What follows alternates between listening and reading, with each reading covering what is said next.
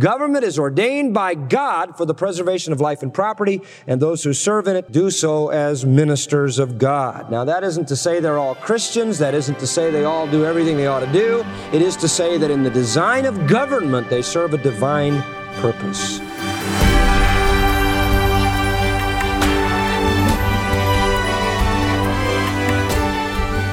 Welcome to Grace to You. Today, John MacArthur continues a study that is helping you think biblically about government. A timely focus in light of next week's big election in the United States. The series is titled, The Christian and Government. Well, we hope today's lesson will encourage you and maybe even answer a question that you've had as you've studied with us for the past few days. And speaking of encouragement, John, you have a letter in front of you that will be particularly encouraging, I think, to listeners who have supported our efforts on radio. Well, we love these letters because they encourage us so much. Here's a letter from Keenan. I'm a structural engineer living in Oregon. I have a wife, a 3-year-old son, and a 1-year-old daughter. A couple of years ago, I was searching for joy and couldn't find it. I became increasingly sinful in my attempts to satisfy my desires. I became almost sick with myself, so much so that for 1 week I commuted to work in complete silence. I thought that taking a break from explicit rap music would help me think clearly about my next attempt at happiness. Then an idea came to me. I know what's missing in my life: politics. So I did something I had never done before. I tuned the radio to the AM setting and clicked the scan button in the hope of finding a political talk show. Instead, something caught my attention. It was Grace to You. You were describing Jesus in the garden when he awakened his disciples. I quickly stopped the scanner and listened. Each day that week, I woke up extra early, got in my car, and drove to work where I could sit in the parking lot and listen to the next message in the series. I had found what I was searching for, the gospel. I forsook the sin in my life and found a true joy that only comes through obedience to God. I listened to 6 sermons a day, 4 of them by you for nearly 2 years. I could not get enough of God's Word. I now serve in a local church and will be attending seminary this fall. My family and I thank you, Pastor John, from the bottom of our hearts for your faithful service. God bless you and the staff of Grace to You. Signed, Keenan. I love stories like that. Wow. Even with the multiple ways that people have today to connect with Grace to You's Bible teaching, radio is still valuable, isn't it? It is. Because you can all of a sudden find you're there and you didn't know you were looking for that. Wow, the Lord used Grace to You to touch Keenan's heart, family, transform his life. So we're here working in partnership with station operators and our supporters to keep the programs coming to your car, your house, your office, wherever you hear Grace to You. And when you give to Grace to You, you're making an eternal difference in the lives of people just like Keenan. So thank you for standing with us. And friend, if you'd like to partner with us, you can make a donation at our website, gty.org. And I will pass along all of our contact information after the lesson. But right now, stay here as John continues his series, The Christian and Government. We're looking at Romans chapter 13, verses 1 through 7, a section of Scripture that we've entitled The Christian's Responsibility to Government. And particularly looking at verses 6 and 7, which deal with the Christian's responsibility to pay taxes. To prepare our hearts to look at this text, let me just remind us of some things that we're already fairly aware of. We agree, I'm sure, that our world is in terrible condition. We are face to face with it every day. Reading the local newspaper is a rather distressing and discouraging experience. We're all aware of the conflicts and the revolutions and the wars and the crime and the distress that goes on all over the place all the time. And our world seems to be in unending conflict. That conflict rages on every level. It rages in the heart of an individual. We have people today who can't cope with life. I think to the degree that never in human history have we experienced. It seems as though mental illness and the inability to cope is at an all-time high. It starts with an individual who can't get along with himself, and then he can't get along with his spouse, then he can't get along with his family and his neighbors and his country and his world, and on it goes.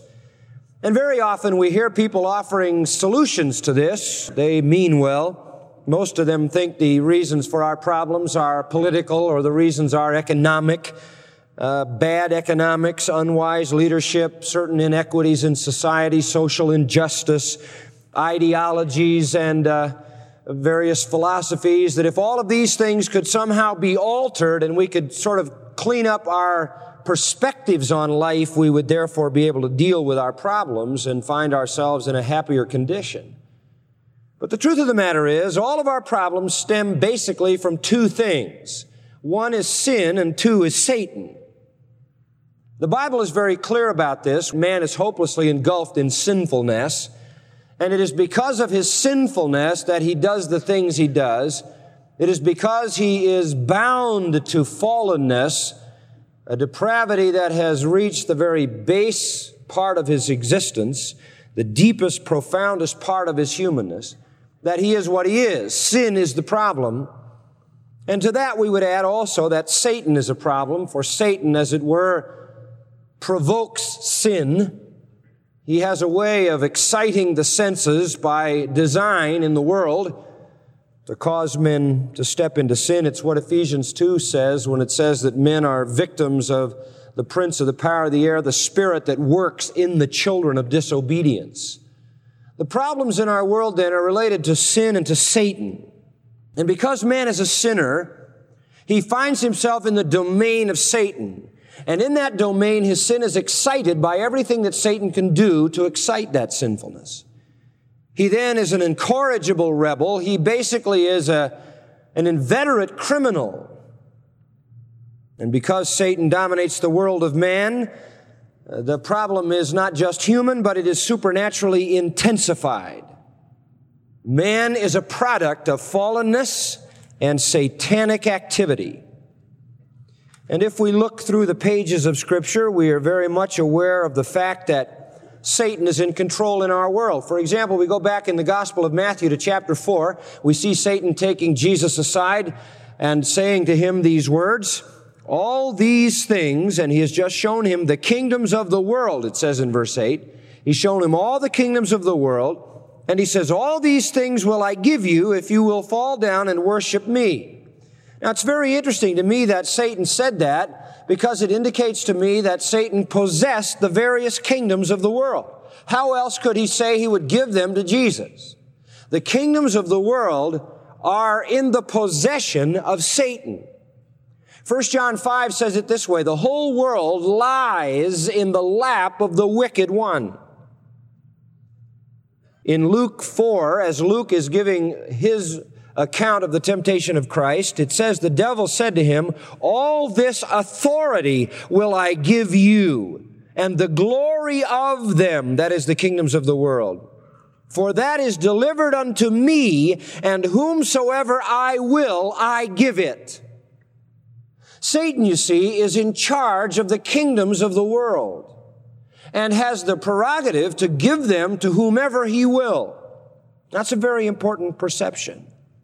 In John's Gospel, chapter 12, and I think it's verse 31 or about there, yes, Satan is called the prince of this world. Jesus says, now is the judgment of this world, now shall the prince of this world be cast out. And Jesus, with his own mouth, affirms the monarchy, in a sense, that Satan has over this world. It is, in some sense, his world.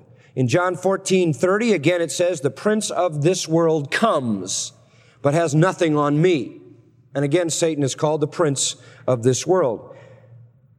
In John 16:11, Jesus again calls him the prince of this world and says he will be judged.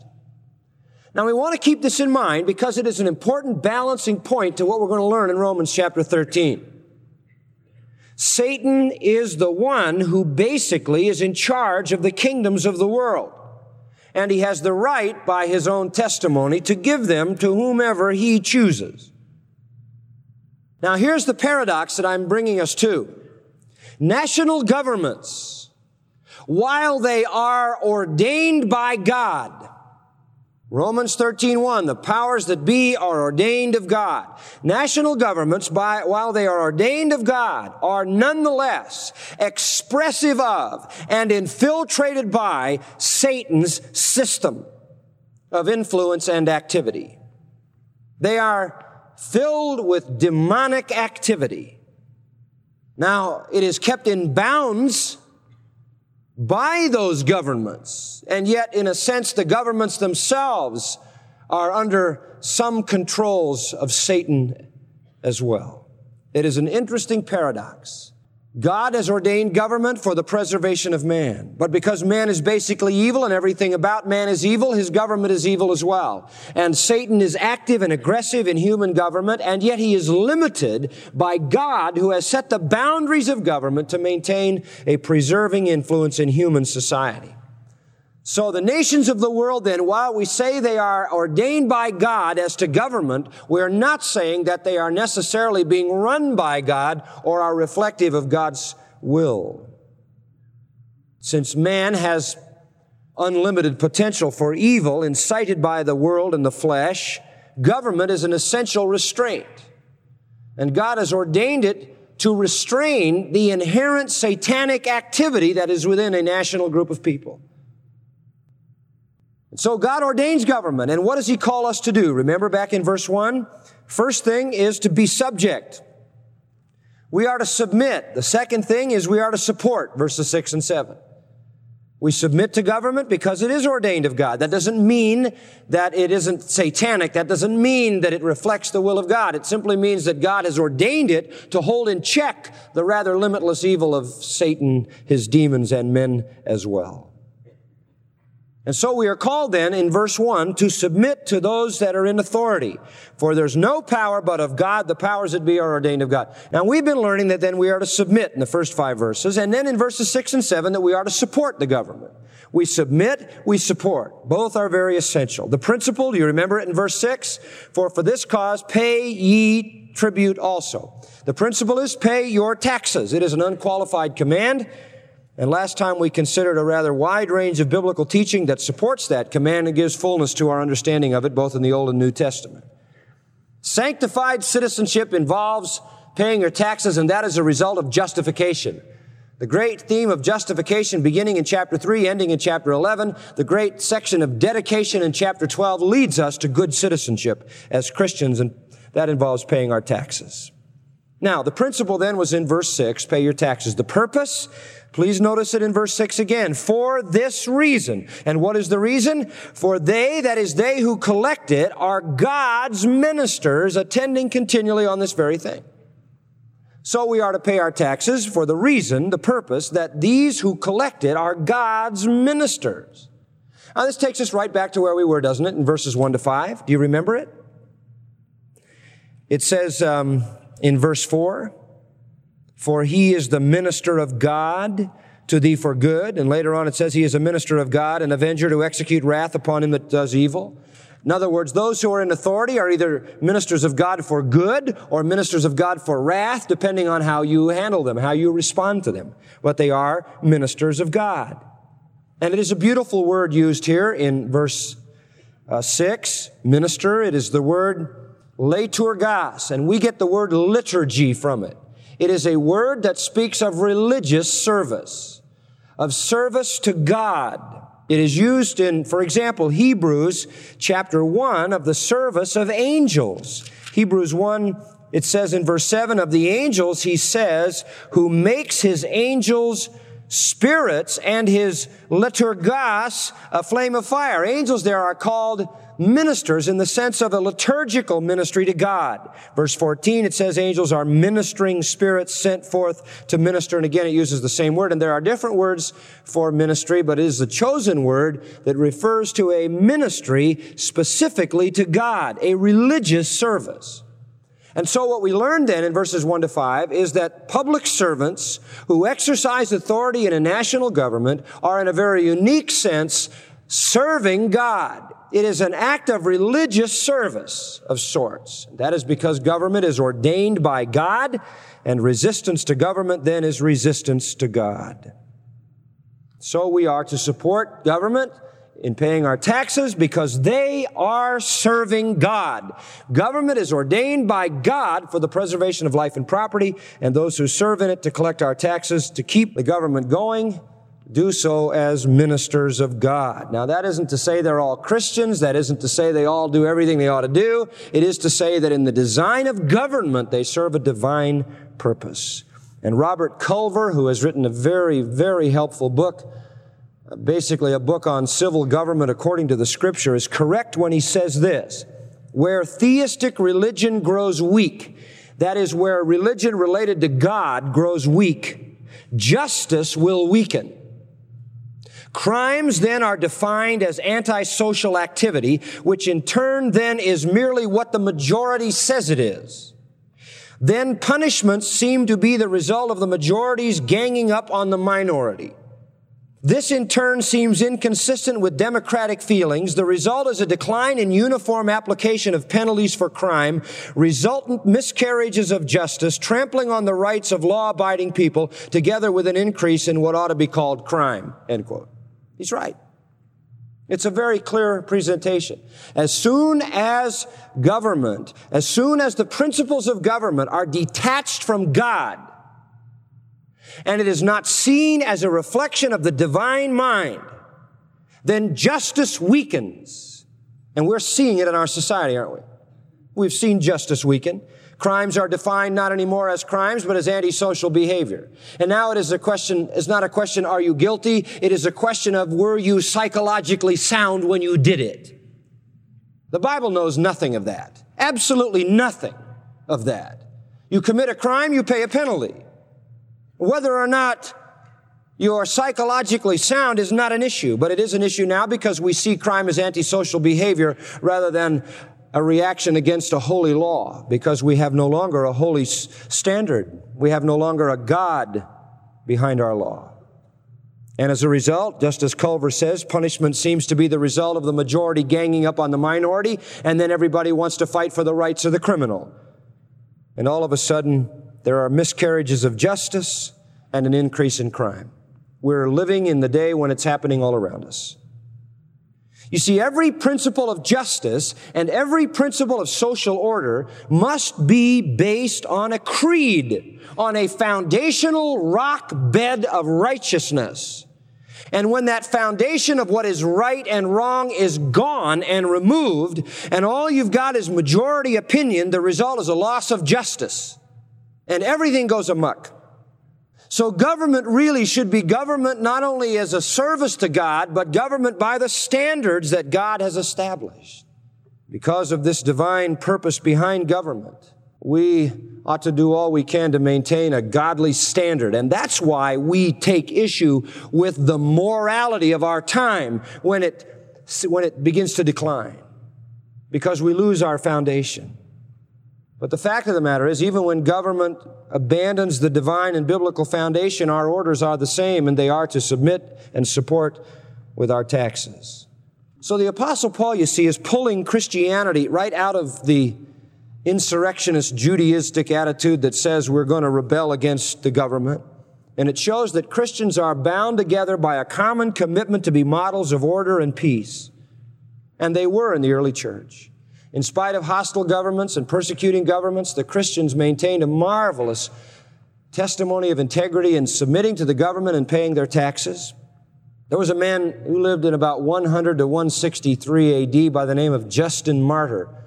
He's well known and well read among theologians. And in a particular thing that he wrote, which is called his Apology, he said this: everywhere we, and he was speaking as a Christian, more radically than all men, endeavor to pay to those appointed by you both the taxes ordinary and extraordinary, as we have been taught by Jesus.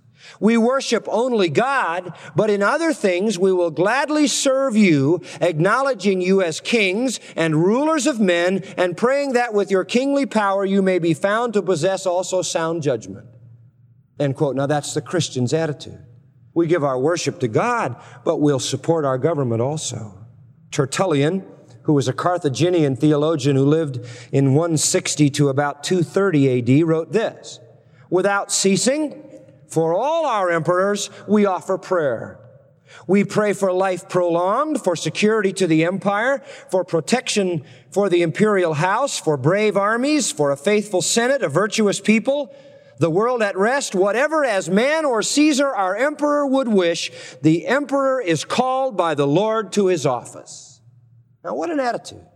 Even in a time when the empire was hostile toward Christians.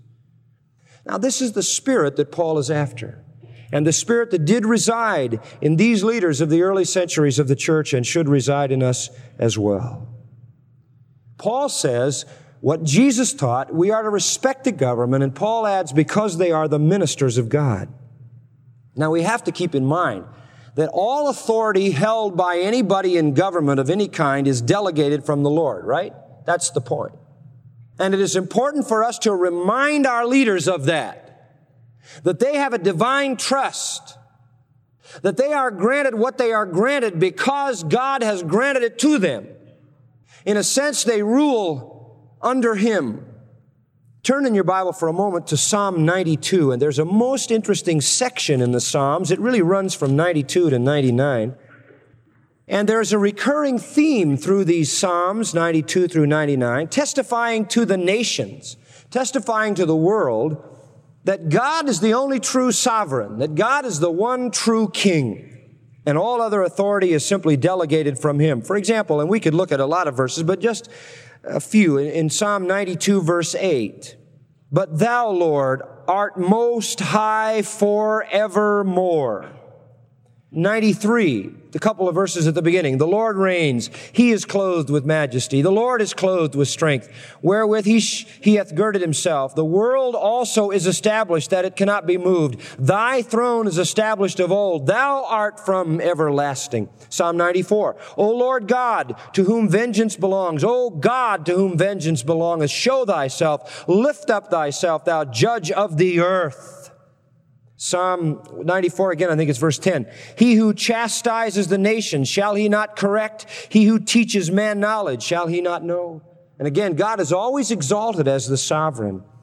In the 95th Psalm, verse 3, "The Lord is a great God and a great King above all gods. In His hand are the deep places of the earth. The strength of the hills is His also. The sea is His, and He made it. His hands formed the dry land. O come, let us worship and bow down. Let us kneel before the Lord, our Maker. For He is our God, and we are the people of His pasture and the sheep of His hand." Psalm 96 follows the same theme. Beginning in verse 3, "Declare His glory among the nations, His wonders among all peoples. For the Lord is great and greatly to be praised. He is to be feared above all gods. For all the gods of the nations are idols, but the Lord made the heavens. Honor and majesty are before Him. Strength and beauty are in His sanctuary. Give unto the Lord, O ye kindreds of the people. Give unto the Lord glory and strength. Give unto the Lord the glory due His name. Bring an offering and come into His courts. O worship the Lord in the beauty of holiness. Fear before Him all the earth. Say among the nations that the Lord reigneth." It's this current theme right here in this section of Psalms that affirms the sovereignty of God. Psalm 97 is the same. Verse 1, "The Lord reigns. Let the earth rejoice." Verse 5, "The hills melt like wax at the presence of the Lord of the whole earth. He is the Lord of the whole earth. The heavens," verse 6, "declare His righteousness, and all the people see His glory." Psalm 98, it's the same thing again. Verse 2, "The Lord has made known His salvation. His righteousness has He shown in the sight of the nations openly." Verse 6 follows the same thing. Verse 9 says He comes to judge the earth. And that's the essence of that whole section of the Psalms, to affirm to the world that God is the ultimate sovereign. We can even back up from there. I just remembered I was reading this week the 83rd Psalm, and it's basically the same thing. It affirms again that God is the sovereign. "Keep not thou silence, O God. Hold not thy peace, and be not still, O God. For lo, thine enemies make a tumult. They that hate thee have lifted up the head. They have taken crafty counsel against thy people, consulted against thy hidden ones. They have said, Come and let us cut them off from being a nation, that the name of Israel may be no more in remembrance. For they have consulted together with one consent. They are confederate against thee." Here are all the nations lining up against Israel and God. the tabernacles of Edom and the Ishmaelites, Moab, the Hagarenes, Gebal, Ammon, Amalek, the Philistines, the inhabitants of Tyre. He goes on naming all of them. And then in verse 13, oh my God, make them like a wheel, like the stubble before the wind. Why? Let them be troubled, verse 17. Let them be ashamed and perish, that men may know that thou, whose name alone is the Lord, art the most high over all the earth, you see. It is God who is the ultimate sovereign. Are you reminded also when you think of that verse in Psalm 83 of the marvelous prophecy of Daniel, where Daniel comes to Nebuchadnezzar in chapter 4, verse 32 and says, you're going to be driven from men. Your dwelling is going to be with the beasts of the field. You're going to eat grass like oxen.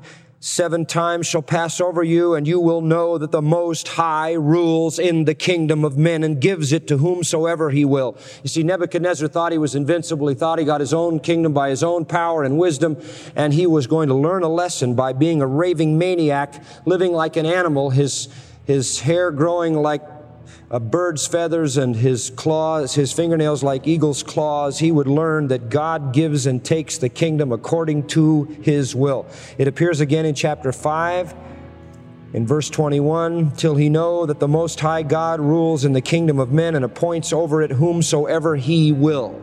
If a person is in a position of authority, it is by God having delegated that right to him. And it is a divine privilege and it is a divine occupation. They need to know that. That's a heavy responsibility.